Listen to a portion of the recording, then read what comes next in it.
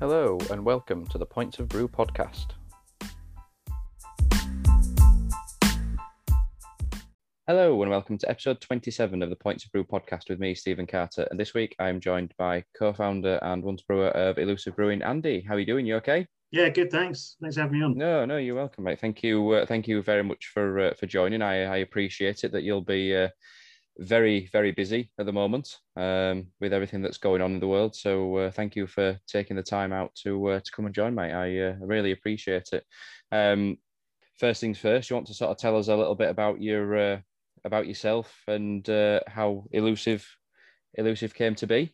Yeah, sure. So, Elusive Brewing, we started in 2016. We're based in Finchampstead in Berkshire, which is a small little village, really, but it's got two breweries, the other one being Siren. So we declare it like the brewery capital of the world, like one brewery per 300 people or something like that. I started out as a home brewer going back a long time. Elusive was kind of born out of that and just a hobby that got out of control. We're a pretty small brewery. We're a 5-barrel, so brew about 800 litres at a time. We've got 4 FEs, one of which is double size. So we're brewing about 10 to 12 times a month. And we're 3 employees, myself, Ricky, who's our brewer, and Ruth, who heads up our sales, events and marketing. So you're still a fairly small team then of just 3 people. Exactly. Yeah, we all cover all kinds of things as well. So when you're that small, you need to muck in and get things done. Yeah, just everyone mucks in and does a bit of everything then. So I apologize. I was your co-founder, but I say once brewer. Are you still the main brewer? Are you sort of the head honcho for that as well then? Or? Well, yeah. To be honest, I do still mash most of our beers in the morning and get in early and get the mash on. But beyond that, don't do too much of the actual brewing. And Ricky comes in and carries on with the brew and digs out the mash and does a lot of our packaging. Although if we're canning, it's a kind of all hands on deck. 3 of us get involved in that. But yeah, very much. I think for the first kind of couple of years, the business was just me, and then we had a part-time assistant brewer join us. But yeah, as you say, we're pretty small, and it was always the aim with Elusive. We didn't want to be a big brewery. I mean, I like to add a little bit more capacity and maybe expand our tap room a bit, but I don't have any vision of taking over the world with Elusive. It's we started it to be a small business, and it will stay that way. Yeah, I suppose it depends on what you want, really. I suppose some people sort of start these things as, we're going to sort of take over the world and it's going to become the next big thing. But I suppose if you're happy with the sort of, like you say, maybe up the scale or capacity a little bit beyond that, if you're sort of happy where you are in terms of your output, the beers that you're putting out there and being sort of sustainable and sufficient, then you don't really need to sort of go to be like the next sort of brew dog almost, do you really? Exactly. I mean, as you well know, it's a busy market out there anyway, and if you're going to expand and grow, then you need a strategy for that, and you need to look at who you're supplying to and pushing yourself up that kind of chain. And it's not something that's really ever interested us. I've always been really happy to see my beer in local pubs, and from the outset, we've kind of been lucky enough to have some kind of interest on the national wholesale front, so we do a little bit of that as well. And then in the past kind of 18 months, we've had a tap room, although of course with everything that went on, that was closed for a long time. But it's been all about getting our beer in front of more local people and doing more with within our little community. So that's always been the aim with Elusive. And I don't think we'll ever see a day where we're kind of massive and in supermarkets and taking over the world. Yeah. So obviously, with that in mind, what you just said there, I suppose it'll almost be remiss not to mention sort of the last sort of 12 months or so, which obviously I don't want to dwell too much on, given that we're sort of the opposite end of the situation now, hopefully. But have you found that in some ways that it's helped sort of get your name out there a little bit? What's gone on with the home drinking market? Have you found yourselves getting to more sort of newer sort of territories or audiences, or have you found that your local market has sort of been your predominant focus throughout this whole situation? That's been interesting, actually. Yeah, it's been a fairly transformative year for us, and I'm going to put the kind of the pandemic, the bad side of the pandemic aside, because obviously it's not any, it remains an awful situation. But when we kind of went into that just over a year ago, like many small business owners, it was started out as blind panic. And what do we do? The market's gone. Yeah. That kind of little period of reflection and like, okay, what can we do? How can we get out there, and how can we adapt to kind of keep going? And we're quite lucky. I mentioned Siren being over the road, and they kind of mucked in and helped us get going with an online shop with packing materials and with a contract with a courier, which were quite hard to come by at the time. And so yeah, we kind of got up and going with the online sales, and very fortuitously, we'd just restocked our online shop, not our online shop, our tap room with bottles after the Christmas period. So we'd slowly been doing a bit more bottling, but generally, like we were only doing less than 5% of our output as small pack, and it was bottle for direct sales and a couple of local bottle shops.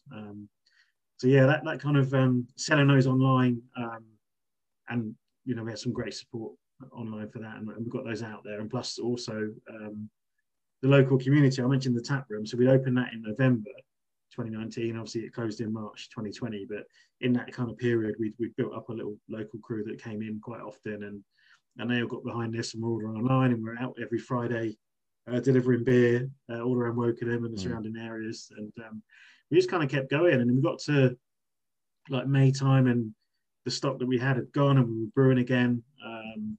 Then we realised that we couldn't really keep up on the bottling and switched to doing some contract canning.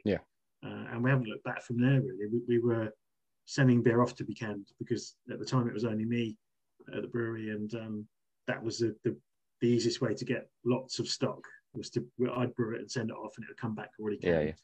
And that went really well. And then we, in September last year, bought a little second-hand canning line and brought that back in-house. And I mean, when lockdown eased late summer last year, kind of August, September, we found that that kind of local direct stuff had kept going. The demand for small pack remained, and then we had the pub trade come back, and it felt like we'd been through, like many businesses, been through the ringer a bit and had to adjust what we were doing. But through that adjustment, it built a little bit more business on top of where we were. Yeah. Like you say, it's weird in many ways, because obviously, like you say, despite you focus on your pubs and your bars and your tap rooms, that sort of thing, which a lot of people would see in some respects, getting that sort of following by doing the small pack stuff when everyone was at home. It's like people trying to find new things or different things that they couldn't obviously get by going out anymore. So it in some ways it did help, for want of a better word, or putting it, obviously it's not an ideal situation, but it's... No, I've been mulling this over because great example for us is our Lord Nelson, which is a saison that we brew, and we've always brewed it. I love that beer, but it doesn't sell very well. So we kind of start out a bit by brewing it once a year and calling it an annual release, and it sells over the next few months. And like last year, we brewed that 2 or 3 times, and it was purely because with the direct access and putting stuff online, and people would put like that they could come in and buy it.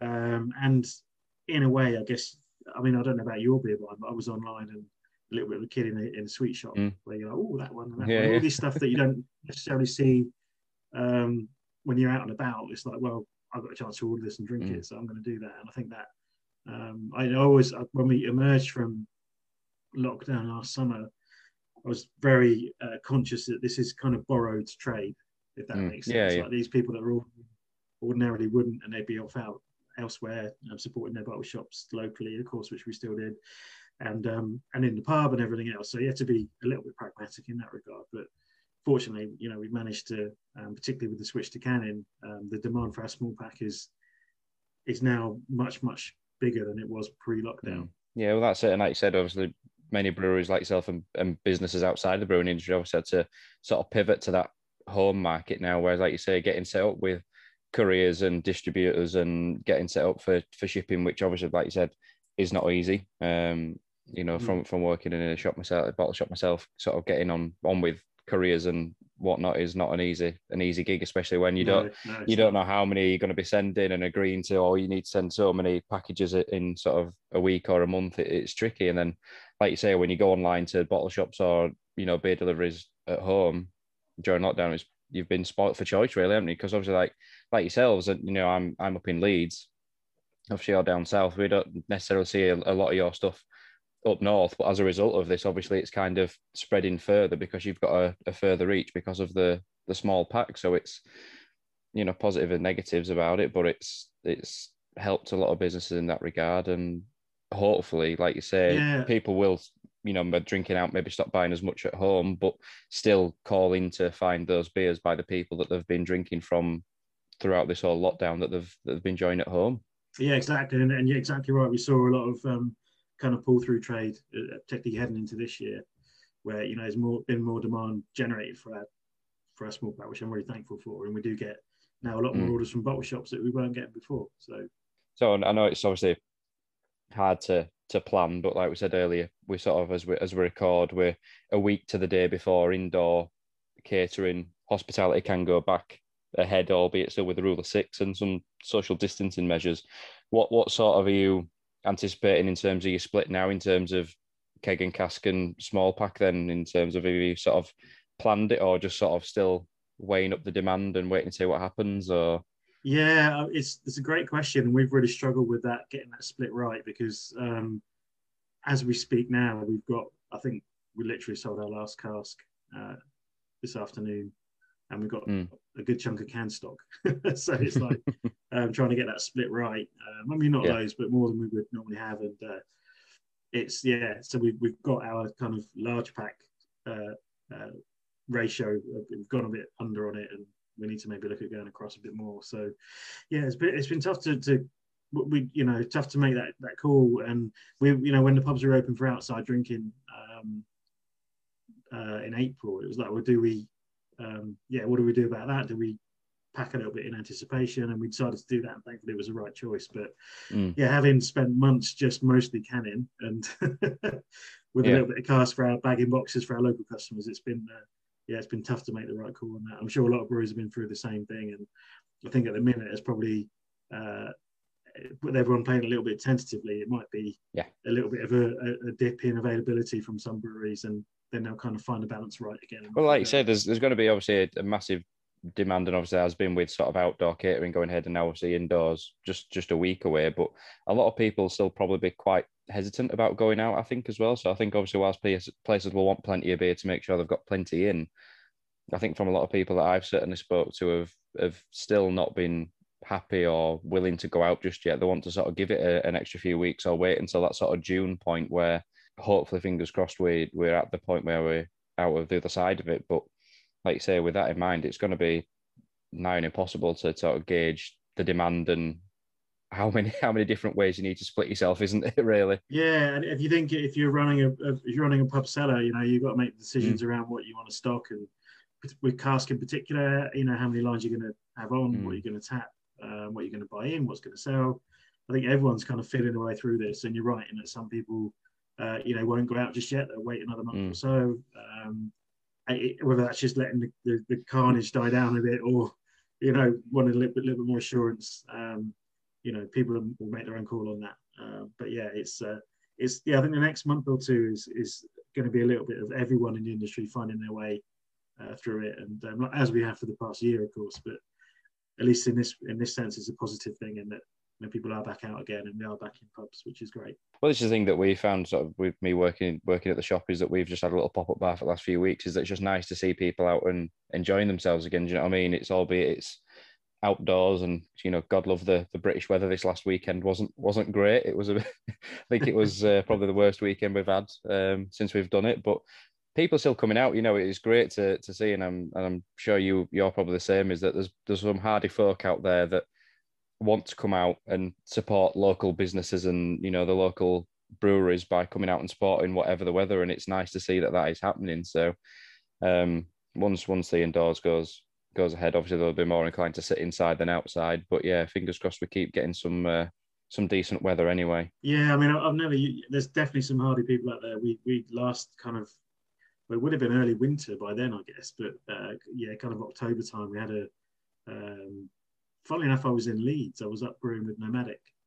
Okay. And Jay, my wife, and Ruth, who was working Saturdays for us, and we're at the tap room. I've got this panic phone call where basically our gazebos are just blown over because of the winds. And so they took them down and thinking that we closed for the day and that would be that. But the people we've got some great pictures on their Facebook page of these guys just sat there with an umbrella in the pissing rain, holding this pint. And it's like I'm going to drink my pint, damn it. I'm not letting this put me off. And this weekend, like you guys, are a bit quieter, but people were still out drinking, and it's I was out myself, and it's just people are keen to get out and socialise and see their friends again, and I don't think a bit of weather will put them off, at least not all of them. Well, this is it. I mean, we're sort of lucky that we've got a bit of shelter, so I mean, beyond needing a sort of a big coat and an umbrella when you're out and about walking to go to loo and what have you, it were, like you say, people have been stuck at home so long, I think they're willing to forgo a bit of cold and a bit of wind and a bit of rain just to enjoy a pint and enjoy some company, rather than, obviously we're doing this virtually, but obviously people are tired of meeting people virtually online for now, aren't they? Want to get back out and do it in person again. So but something that's sort of, I don't know if you've thought of anything yet in terms of the festival sort of scene things, obviously is some of them are going ahead again this year with things being planned in. Have you sort of got anything on cards in terms of festival attendance or like that, or have you not sort of crossed that bridge just yet? Yeah, so we got a few kind of feelers out, and I think there's a local festival called Twyford Beer Festival, which is run by a chap who does it to raise money for charity. And he has been super keen to get this on, and I think the restrictions ease fully in June, and he's basically the weekend after that he's got this big festival planned in a field in Twyford in Berkshire, and so I think that's going to be our first festival, and it's been fun getting some real funky stuff in cask for it as well, because it's mostly doing cask. So that's the first one that we'll be going to, and I'm looking forward to that. So if I remember rightly, I think when I first came across you guys was at Leeds International. I think it was back in it was either 2019 or 2018, because obviously last year's didn't go ahead. Remember, you guys were in the underground bit in the town hall. I don't know if it was yourself that was there or not. I can't remember that far about, but I remember you being in the underneath bit. Yeah, that was, I think it's might have even been 2017 actually, or 2018. That's a great festival, and it's just an amazing venue, isn't it? I remember walking in there and thinking, wow, this is some place for a beer festival. Pretty busy, but I would say fairly chilled out. And one thing I remember about Leeds was people were drinking pints. Pints was the thing. It was a good fun weekend. Yeah, there's something about having a pint up north. Just serve it to me in a pint is the highest quantity that I can get it. But yeah, that's it. Yeah, take a pint. Well, yeah, it's great because I know that you've obviously, you guys, your sort of your branding, and obviously the can that you kindly sent up, or Ruth sent me up, obviously your sort of branding is back down to sort of the retro, the 80s arcade video games. And at Leeds International, I don't know if you remember, but Tiny Rebel have usually got set up in that area with arcade machines in there as well. It's just great. We spent so much time just playing track and field, just go get another drink and come back and play track and field or Donkey Kong or Space Invaders, whatever it is. I think I could have spent all festival just stood there rather than actually talking to people. But yeah, it's a great venue is at Leeds International, which I'm glad that it's still provisionally going ahead this year, albeit focusing on UK breweries for obvious reasons about other countries sort of being blacklisted for travel, which I understand. But it'll be great in terms of for breweries like yourself that are able to get out and about again and again, sort of push the homegrown talent that we've got that's resurging in this country at the moment. Yeah, I mean, I remember that when we had a contact from, it's Maz who runs that, isn't it? She got in touch about the year that we attended, and tell us about the festival. And I think it's a lot of people talk about Indie Man, and Indie Man's amazing. I go every year as a punter, and but it really took me back, like the amazing breweries that they managed to get to Leeds internationally. Really, it's an incredible festival. And even as you say, if they can't get some of the overseas breweries there this year, hopefully, I'm sure they'll put on a really good festival again. Yeah, no, definitely. And it was the year that they had the main beer box over. That was really good as well. The sort of the big shipping container with all the beer from Maine in America. That was incredible. So, yeah, generally speaking, I go every year. Obviously, last year for obvious reasons, but I used the year before as a sort of part one of a stag do, which then the wedding got postponed. So it was kind of, but it's my 30th birthday this year in September, which the festival goes ahead in September. So I'm fingers crossed. I'm hoping that everything goes right and I can use that as a a bit of a 30th birthday do. So Yeah, that'll be some weekend then. yeah, we'll see how that pans out. So yeah, I remember when last year or whichever year it was, we ended up going to pub over there, then went to Craft Asylum, then Head of Steam, and then that was when my dad stopped remembering things and fell asleep in Head of Steam. So yeah, that was the time to go home. That was the time we needed to go home. Take him back to bed. So yeah. But coming back to your cans, obviously your labels and your branding, Andy. Obviously, this is like I say, it goes back to your retro roots of sort of 80s arcade games. Is that sort of something that's gone with you throughout your adult life, still video gaming, or is that just sort of a fond and distant memory of sort of playing games of childhood years gone by? Yeah, I suppose it's a little bit of both in that the initial branding. So when we started out, I was, as I mentioned, I was a home brewer, and I became friends with the guys who went on to start Weird Beard, Greg and Brian. And Greg there really liked our Nelson Saison that became Lord Nelson later. And when they started, he was like, "Why don't you come and brew it at ours, and we'll release it as a special." So they released it as the beer that was memorably named Single Hop Series Number 2 from Weird Beard. And he said, "Well, why don't you might as well put your name or your logo on it." And so we came up with the name Elusive Brewing. And a friend of mine, Kerry, is a graphic designer, and he sort of said, "Can I help do something with the branding with the logo?" So he came up with a little pixel logo, and that became the start of our brand. So when we finally launched in 2016, Kerry kind of took that and ran with it.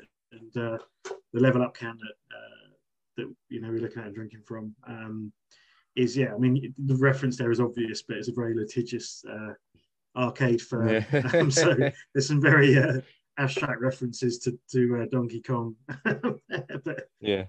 Don't want to be in trouble with Nintendo. Yeah. Without being, of course, nothing like it at all. Yeah. So it's I mean that was I remember going on holiday as a kid down to Canvas Sands or or Minehead or whatever. I used to go down to Somerset and going in the arcades and playing those machines. You put your 5p in and you play away.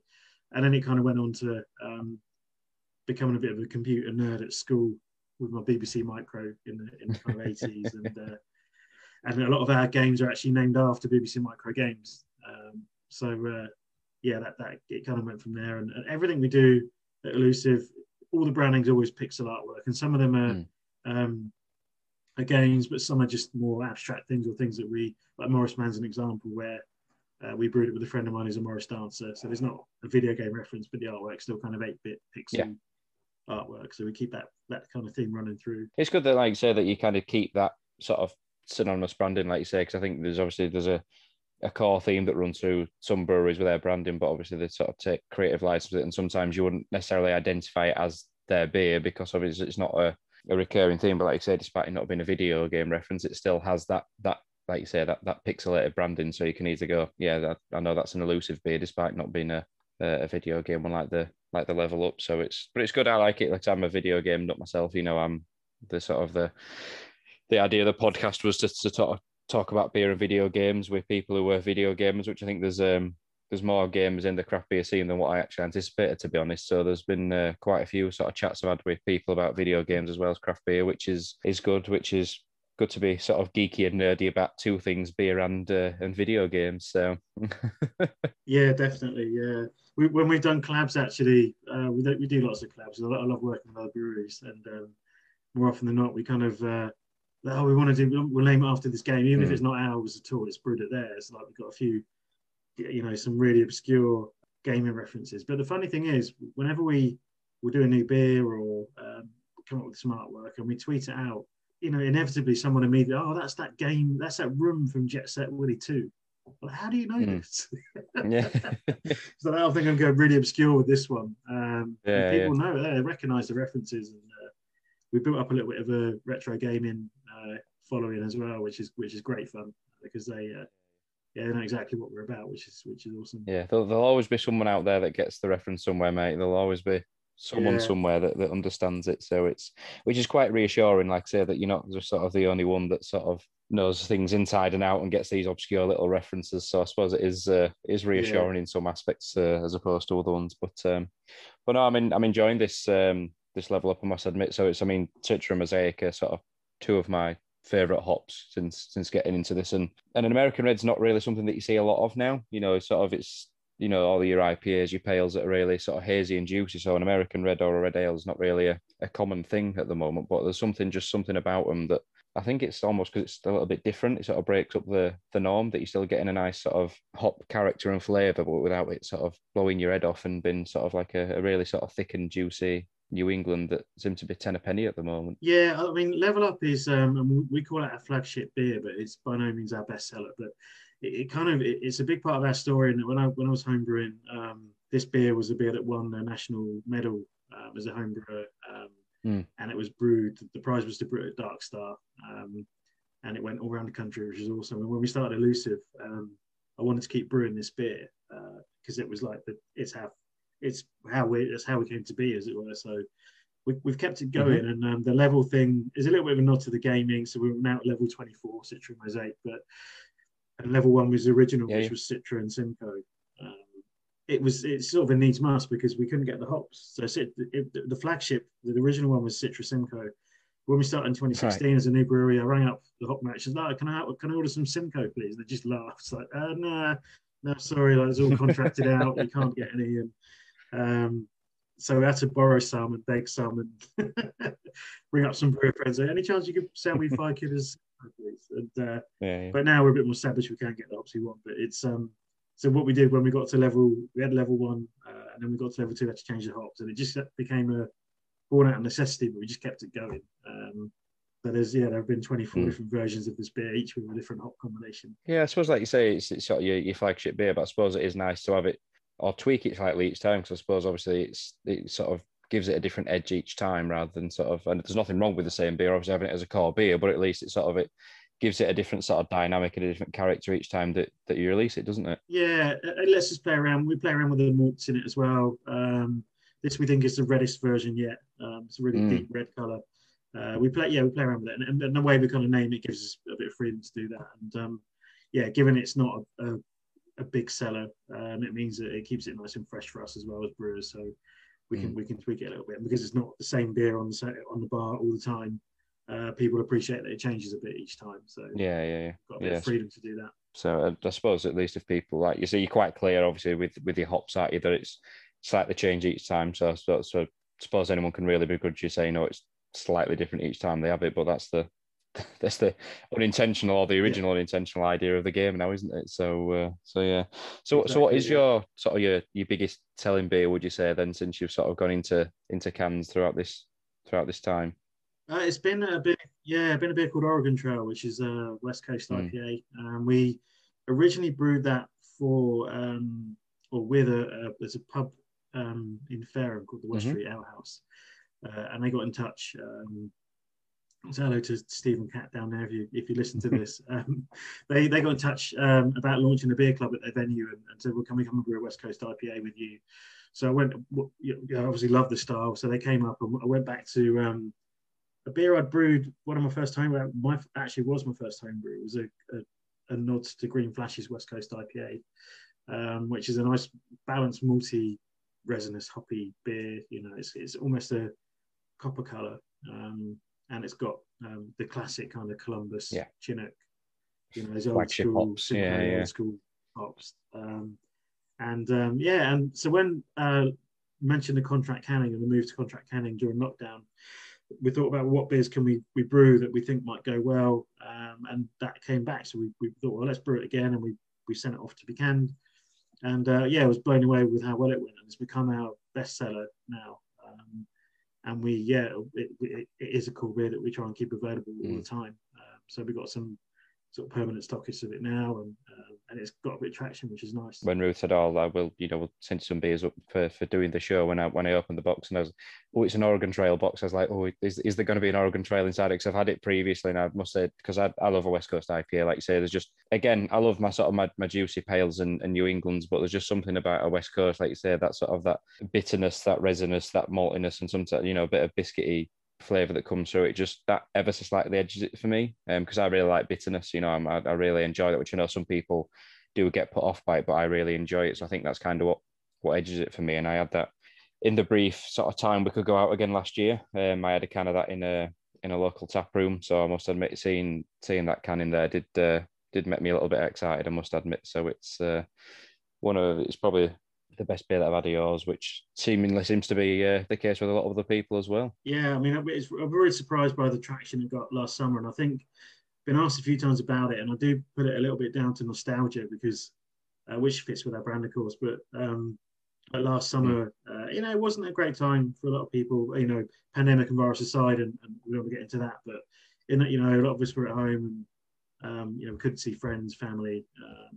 And I don't know about you, but I found myself clinging on to things of the past that I really enjoyed. And you think, trying to think, things that you've done that make you happy. And for me, these sorts of beer, that style of beer was responsible for me really getting into homebrewing, with time. Yeah. So I think, that's maybe why that kind of reflective, nostalgic thing, people were, the New England IPA craze isn't going away. And, 9 out of 10 pale and hoppy beers sold now are probably of that style. And I think people that do like their bitterness, there aren't too many beers out there that you can go and pick up now. So we sort of lucked out in that regard, I think. Yeah. Well, that's it. Like you say, it's not showing any signs of stopping, is it? The haze craze, as it's been dubbed, but it's the sort of a real bitter sort of classic old school beer IPAs hard to come by now, which is a shame. But I think this year's seen a few more coming back, which I think is good. Every year there's a sort of a prediction of what's going to be the craze, which I think, like you say, for now it's still going to be the juicy numbers, but a lot more people seem to have been doing some more classic styles or West Coast IPAs, black IPAs, that sort of thing, which is good that there's still the demand and people still making it and making good sort of examples of it as well. Yeah, I mean, we brew a few of those kind of old styles. We're not old, they're like, the 2010s. Yeah. But, we did an American brown recently called Mechanism, and that flew out, and people were asking for more, and trade customers, and so we're not brewing it again. So an American brown of all things has become, it's a few. You've seen a few of those out there. A great one from Burning Sky recently. And brewers are out there doing those kind of less fashionable modern styles, let's call them. Yeah. Well, I must admit, because I'm still working my way through it, but done a sort of a beer school really with Nat, and she goes back through historically really different styles, how they came about, the sort of the classic tasting notes, style guides, etc. And I must admit that has made me go back and sort of, well, I didn't really get into beer by drinking special bitters, American browns, brown ales, these sort of things. My sort of journey into beer was by drinking these, sort of punchy, hazy, juicy beers. But I'm now going back and checking into people who are doing them just to sort of try them and sort of expand my repertoire and my catalogue almost, just to check in, because these are sort of styles that I'd dismissed previously. Obviously, these are more modern contemporary, sort of a bit more hoppy than sort of they were previously. But I think that's kind of sort of made a lot of people go back as well, because it's like they need something different. But people like myself that are like, well, I want to sort of extend my knowledge and my experience a little bit more, so I'm going to try something a little bit different that I would have normally probably in a normal world wouldn't have tried. Yeah, it's an interesting point, because maybe that kind of haze craze is and that low bitterness juicy thing has made things a little bit more accessible for some that otherwise might not have got into beer. And it's an interesting sort of segue there. It's I don't ever really thought of it like that, but it's it's a great point. For me, like I say, until I got into craft beer, sort of I didn't touch anything. Didn't touch beer. I would just pretty much play designated driver pretty much everywhere we went, much to my wife's disgust now, that anywhere we go, I try and tie it in with a beer stop somewhere along the line. So she was used to be guaranteed she'd have a couple of gins and I'd drive home, but we have to split the duties now. So yeah. much to her disgust and displeasure, and that other bank balance as well. It's not a cheap hobby. I say it's a hobby, Of course, but it's probably just a bad habit more than anything. So, but moving swiftly on, Andy. Obviously, this year you have just recently celebrated your fifth birthday or fifth anniversary of being a brewery, basically, which obviously, unfortunately, slightly subdued celebrations at the moment because of the world that we're in. But I know you've got quite a lot of plans in terms of collaborations and some upcoming events that you've got going on. So what can you tell us about your collaborations that you've got planned? Yeah, I mean, 5 years, it's a weird one. It's, I feel more inclined to celebrate this year than last year, given where we were.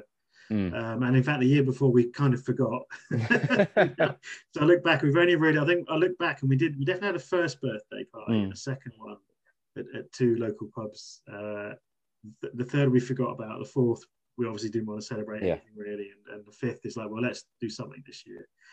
So 5 is obviously a nice milestone as well. And so we kind of picked maybe a slightly obvious route of doing 5 collaboration beers to release, but working with 5 breweries, and in fact one isn't a brewery, things or people that have influenced us along the way. So we're releasing 5 beers, and the first of those we brewed with a local brewery called Double Barreled, who are just going great guns at the moment. I mean, they're young. I mean, they're not even 2, I don't think. And Mike and Lucy, who founded that brewery, local to us, and we were meeting them at the Hop Locker, a little bar in London on the South Bank Market, and Joel, the owner, introduced me to them, and they're kind of old uni friends, and so these guys are going to open a brewery in Reading, and they told me their plans, and thought, well, you guys are crazy. What are you thinking? Tell me about this huge thing we're going to open, and they absolutely smashed it, and it's an amazing place they built, and we become friends, and it was really cool to have them down brewing. So we brewed a Belgian style double with them. From there so we're doing 5 in total. We're going to brew with Siren, who are our neighbours and the guys that have had our backs from the day we started, really on the same estate as them. So that's going to be an American wheat ale. We've just brewed with the Malt Miller. So the Malt Miller is an online homebrew supplier. Again, they've been really supportive of us since we started, since my homebrew days even. We brewed a kind of classic Belgian wit with them, and we're launching a homebrew competition around that opens for entries on Wednesday, and it's kind of a chance for, hopefully can give a homebrewer a bit of a catalyst to turn pro if they want. We're going to brew a beer of their design with their branding, their artwork on it if they want, and we'll put it out via our kind of normal channels. And if someone is wanting to go pro with that prize, we'll give them some kind of support and mentoring as well in that. So that opens on Wednesday. So the idea is they brew a Belgian style wit and brew the best one they can, and we're going to judge them with the guys from the Malt Miller as well. We're brewing with Marble. I mean, Marble are the icons of the craft beer world, the modern craft beer world, and we're brewing with them. So we're going to mash up our Shadow of the Beast, which is our black IPA and a style I love brewing, with Marble's Earl Grey IPA. So that's going to be a fun one. So Joe's coming down in a couple of weeks, and the final one that's in tank currently is a collab with Weirdbeard. I told you how we came to be through Weirdbeard in a way, and they're a big part of that story. So we're brewing they brewed a beer called Follow the Worms, which was an agave kind of Mexican inspired stout. So brewing like a slightly smaller version of that with some chocolate and chili. So that's kind of the dark offering as part of the range. So I guess along with Black IPA, but so those are the beers we're going to release, and they'll all be released kind of over the next few weeks as they're ready.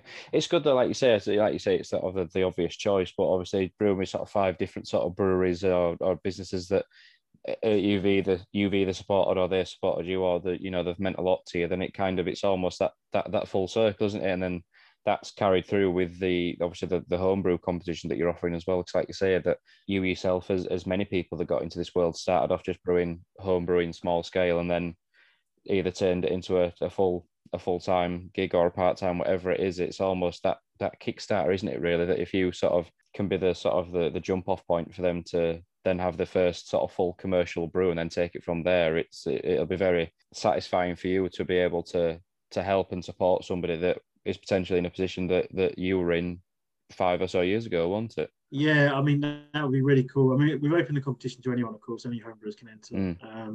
and we'll pick the best beer as the winner. But yeah, it'd be really cool if someone does use that prize to go on and do, you know, maybe start their own business. That would make me really happy. Definitely kind of completes that circle.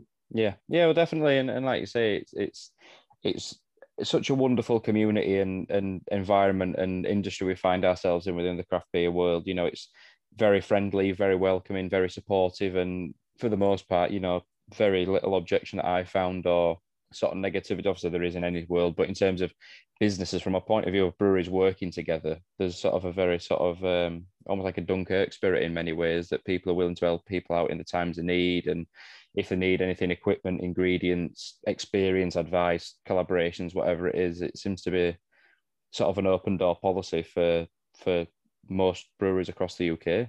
Yeah, and we've definitely benefited from that kind of generosity and sharing of knowledge. And I think, you know, in all throughout our kind of 5 years, we've done lots of collaborations. And you know, for me, when I started, having not had a commercial brewing background, it was very much, I was there to hoover up knowledge, you know. Yeah. I remember one of our first ever collabs at ours was a collab with Hop Hideout, lovely bottle shop in Sheffield, and also Cheshire Brewhouse. Shane came down, and it was like a three-way collab. We brewed this Thai wit, which was a lovely beer. And yeah, I was I kind of hadn't quite worked my kit out at that point, and I was there. We used to fill the underback, and I'll turn the pump on to empty it. And I said to Shane, I'm just going to not pop next door. Would you mind just turning that pump off and on whenever the underback fills? You're like, what are you on about, lad? Sort of, why don't you close that valve, open that valve, and leave the pump on? I'm like, oh yeah, why didn't I think of that? So yeah, like little things like that. You know, picking up that knowledge and experience. And I think, you know, as I got more experience, you know, we've been able to offer an arm out to some new breweries as well. And yeah. You know, but you're right, it's a very friendly and collaborative industry. And yeah, I think it's you know, even locally, we're always borrowing ingredients off each other and helping each other out. So yeah, I think it makes it a nice industry to work in for the most part. So 100%. You know, and it's from a point of view of us doing this now, is that I've sort of met people in person or virtually by doing these, that it's just a lot of people you can just sit and share a drink with, have a natter with, and it's almost natural. Do you know what I mean? Not meeting these people, you know, for first time or not face to face. It's just everyone's got something in common. You know, it's just like you say, it's just from a drinker and brewer perspective or customer perspective. You know, you end up talking to people that you otherwise would have never met in your life, or some people you just don't expect to drink or enjoy craft beer, and they do. And again, it's just, you get such a diverse array of people. It's nice to sort of meet these from every walk of life and just share beers and share experiences with as well, just even from a punter's point of view. Yeah, definitely. And that's why, I mean, I did miss, we talked about festivals, and one reason I've really missed festivals over this past year is because I love going to festivals, either just as a punter or pouring your beer and just having chats like this with people. And yeah, I think it's, for that, it's a pretty unique industry, and one that I'm really pleased to be a part of. 100%, mate. 100%. So obviously, you're saying that you were home brewing. What did you do before you got into brewing? What was your background before that? So I started out as a kind of in electronics. Actually, I did an apprenticeship in electrical and electronic engineering, and then from there kind of fell into IT, as a lot of people do. And my last role before starting Elusive was working on live event video streaming. So the Rugby and Football World Cup, and some of the kind of large scale video streams, like you see on iPlayer, when you see live events on iPlayer. Yeah.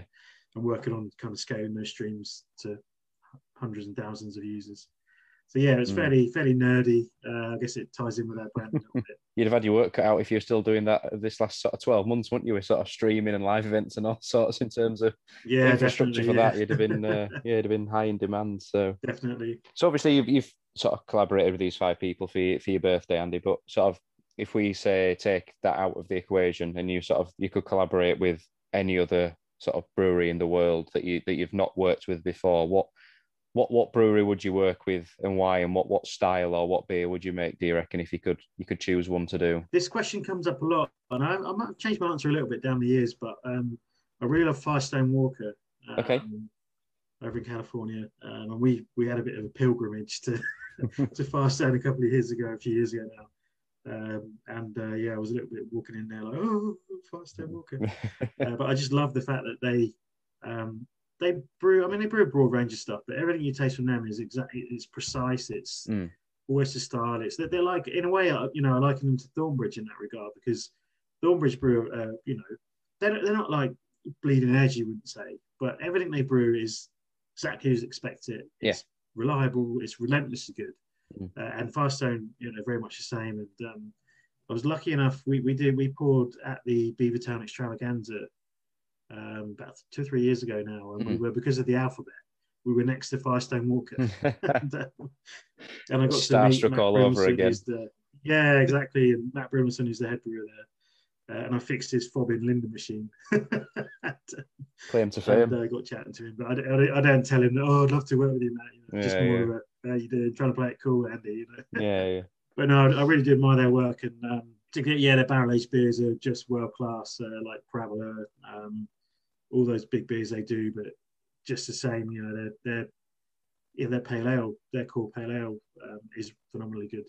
So brewer that just nails everything they do, I think.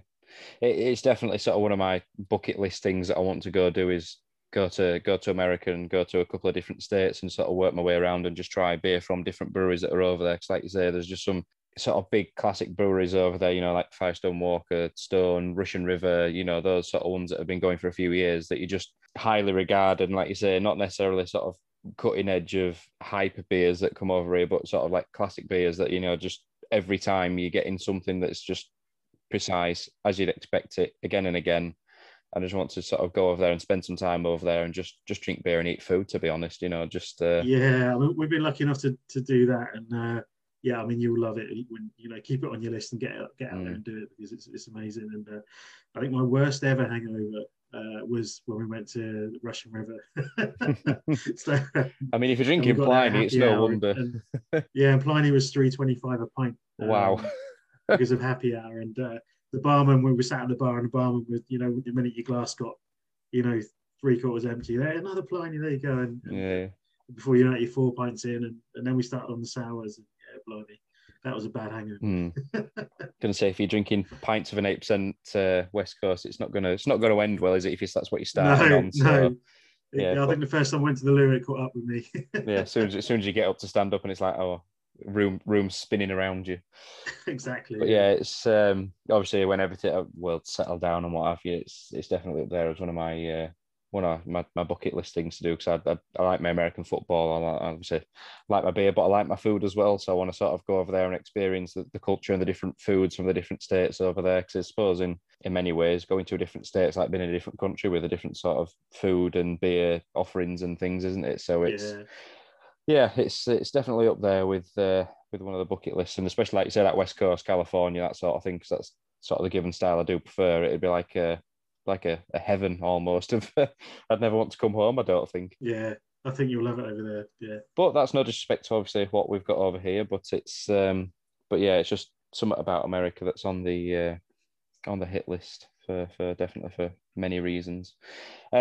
So Andy, before we sort of look to wrap up in the next sort of few minutes or so, what sort of, as much as you can at the moment, what does the rest of 2021 hold for you guys, apart from sort of obviously opening your doors fully in the next week or two, and what are you looking at beyond for the rest of the year? Yeah, so our tap room only opened for a few months before we went into that first lockdown, and it became a packing warehouse full of boxes and all sorts. And it's never really gone back, because we've not opened for indoor drinking, of course. It's still very much a warehouse, and I say warehouse, it's not that big. But that's our main priority over the next few weeks, is to get that back to how it was. And we want to, when we opened the tap room in November 2019, we wanted to make it all about the games. So we had like a video game console on each table with its own screen. So we want to go back and really push that idea. Ruth's been reaching out to Reading Uni to find someone, an art student, to come down and make the place look amazing. I think main priority over the next few months is to get our tap room to a place where we're really happy with it, and we really want to, part of our business plan this year is to have a really successful tap room. So we're keen to get that done, and from there, we want to go through. There's a few dull things, but kit equipment upgrades we want to do.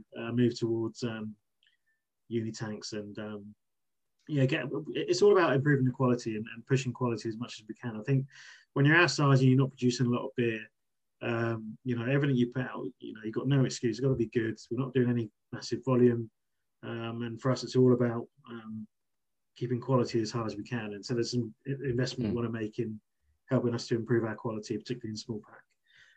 And I think from there, as I said, we've got no grand plans to take over the world. I think we'd like to add a little bit more capacity. We might eventually move to a slightly larger site so we can be a bit more comfortable. At the minute, every week is a massive game of Tetris to keep keep moving stuff around and keep the logistics going, keeping beer going in and out. So I'd like that to be less of a challenge.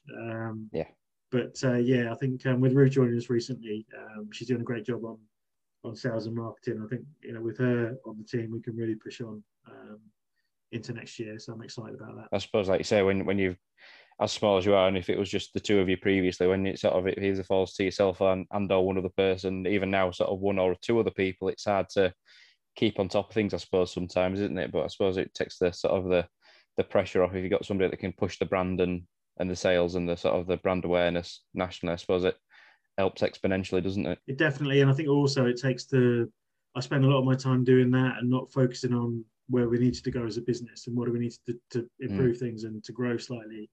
So you're always on the back foot because Ricky Brewing the Beer, I was kind of doing all the sales, logistics, marketing, all the other stuff, and it means you don't have time to plan, which sounds absurd, but we were so reactive to the point where we didn't have a brew schedule. We didn't like what do you brew, what we got, what's in the malt store, what hops have we got? Right, let's brew this. No plan at all. So one thing we are working on is being a bit more organised. That will help things go a lot more smoothly. It's one thing that I sort of seem to come across is that a lot of breweries are sort of meticulous. Have got like sort of the next 12 months sort of planned in, but then some of them are just like, just see how we get on. Just we'll brew this and then we'll brew that, and then we might just brew something new entirely, or just. But I mean, obviously the last 12 months have been hard to plan. But I must admit, I'd like to have some sort of schedule or some sort of plan to know where we were or what I was doing. So it's rather than just sort of winging it almost. But it's been hard to do more than that recently, hasn't it? I suppose. So it's. I think we had a period of where we were just reacting, and that was fine, but. Now we're kind of back to capacity again. It's like we need to be more organised, and that's what we're just bringing at the moment, which is good. Yeah, but it's good that obviously you've got everything sort of in house now. Like you say, you've got the sort of the canning in house and things, so you can control the quality yourselves a lot easier. Because obviously when you're sending it off site, then it's obviously subject to elements and how it's treated off site and things. But obviously now you've got that under control. The quality is only hopefully going to increase and things become a lot easier for you guys in the coming weeks and months. So fingers crossed. But obviously for people that may be coming across you for the first time through the listening to the show, Andy, where can people find out more about you guys? Yeah, I mean, follow us on the socials. It's Elusive Brew on Twitter, Elusive Brew on Instagram and Facebook, and we will be communicating lots across those channels now that I've got some help with that. I mean, website hasn't got a lot of info on it, but we're working on that as well.